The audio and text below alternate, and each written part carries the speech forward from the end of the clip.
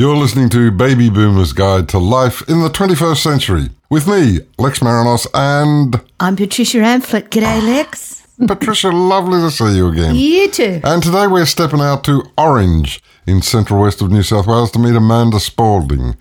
Amanda is the chair of Orange radio station FM 107.5, where she also presents a program featuring a mix of local news, events and music. Amanda's a chartered accountant and a business consultant, also serves as a local councillor and treasurer for Arts Out West. That's just naming a few of her many commitments. Amanda, welcome to the show. Thank you very much. It's good to be here. Before we find out a bit more about your background, just give us a sketch of your station, FM 107.5, kind of programming it presents, your reach, who listens to you? Yes, FM 107.5 covers a large part of the Central West. Our transmission tower is on top of Mount Canobolas, Gunnabulla, which is the highest point in the Central West. So we can be heard in Oberon as people come down the Blue Mountains into the Central West, Lithgow, Cowra, Parkes, Forbes, Wellington and Bathurst. So we can be heard for a long way. We have 29 presenters who present quite a different variety. We have the usual morning DJs like myself, and we do news and interviews and tell people about what's going on in the Central West. We cover news from all those different areas. We're very keen to promote live music, which of course has started off again, which is very good. And then in the afternoons, we have a bit more eclectic stuff, music and so on. And then we've had a long commitment to ethnic broadcasting from FM 107.5. We have 4 Filipino broadcasters, and they've shown commitment to broadcasting in the Central West for over 20 years now. And that's in their language, in Tagalog, is it? Yes, mostly. They do both English and Tagalog. And what other language groups do you have? We've been trying to get other language groups involved, but at the moment we only have the Filipino group. We work closely with Council's migrant support group, yes, and hope to bring in other people as well. Orange is such a wonderful place. It has to be one of my favourite. I love all of that part of New South Wales. How long have you been there? And when did you come here? Yeah, 9 years. Moved here in 2013 from Sydney. I've been away to work a couple of times, but I've been involved with the radio station for 3.5 years now. I'm not surprised that you became involved in yet another project in your life, having been a board member at the Nottinghamshire County Cricket Club. Wow. Are these types of roles very open to women these days, do you think? I was the first woman ever elected to the committee at Nottinghamshire. I helped to turn it into a limited company because it was an unincorporated association. And if you have a look at Test match cricket, Trent Bridge is a seriously large ground. Yeah, how wonderful. So it was important to be incorporated. But the method we used, the model we used was like a building society. And so, in fact, that club is owned by its members. And because Nottingham has traditionally been a lace-making place, it's always had more women than men. Nottinghamshire County Cricket Club has more women than men. So it warms my heart that place is owned by women. And now they have 4 women on their board. So I like to think I was a bit of a... Not to digress too much, but Nottinghamshire, isn't that where Harold Larwood of Bodyline fame came from? He did before he came to Australia because he was not well received when he came back to England. So eventually he went to Australia came to Australia with his 5 daughters. And I think there's some Australian cricketers who played for Nottinghamshire. There are, but more New Zealanders. Really? Sir Richard Hadley, Chris Cairns, they've been very popular at Nottinghamshire. Oh, wow. That was a nice little diversion.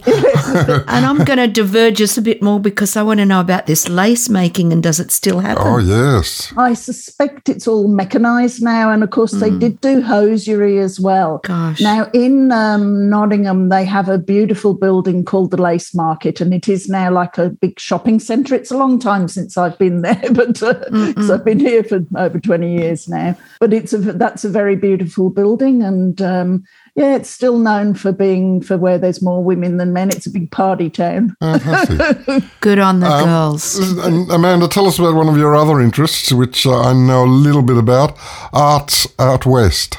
Yes, I'm the treasurer at Arts Out West. So I've been on the board there for 3 years, I think.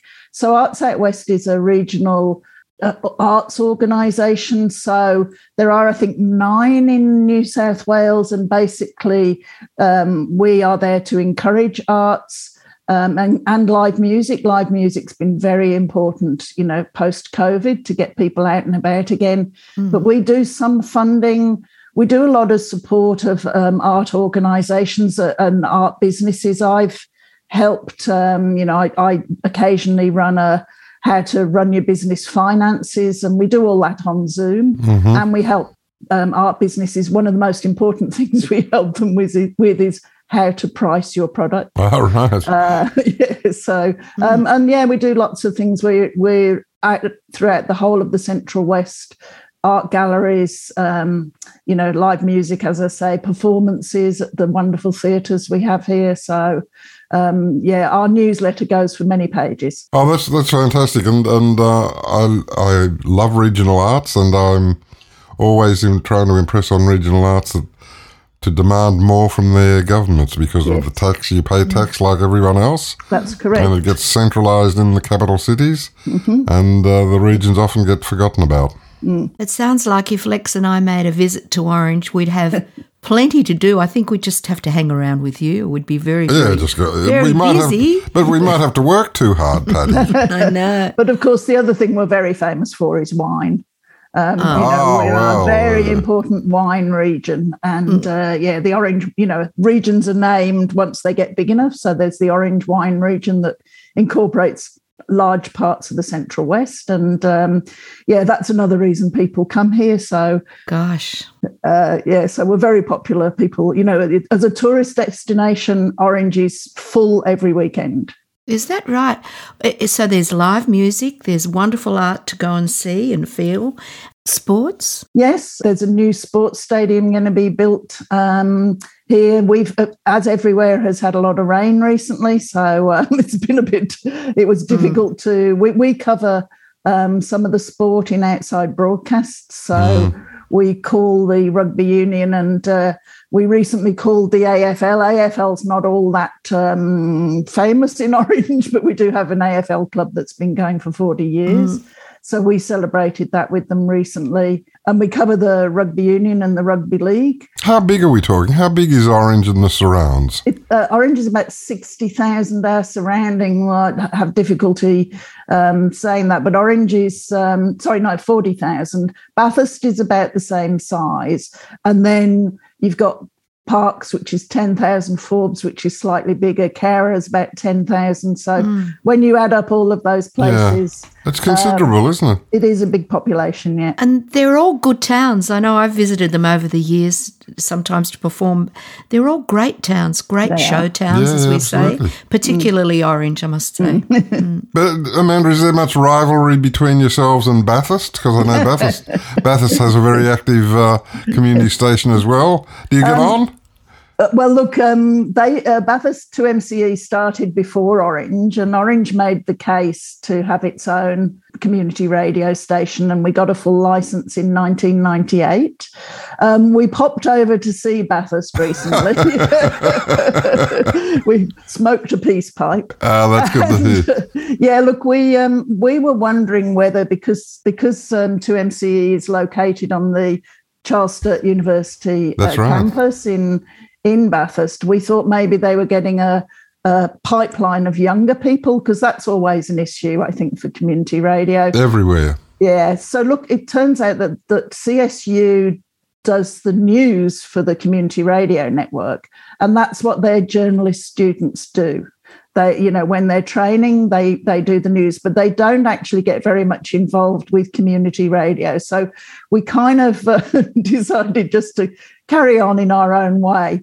You can hear us in parts of Bathurst, but because Bathurst is down in a bit of a dip, You can't hear us in some parts, so we tend to run parallel to each other. Yeah, and the whole purpose of community radio station is that you speak for your own community and you access your own community rather than homogenise the whole thing. Yeah. And CSU, of course, is Charles Sturt's university, isn't it?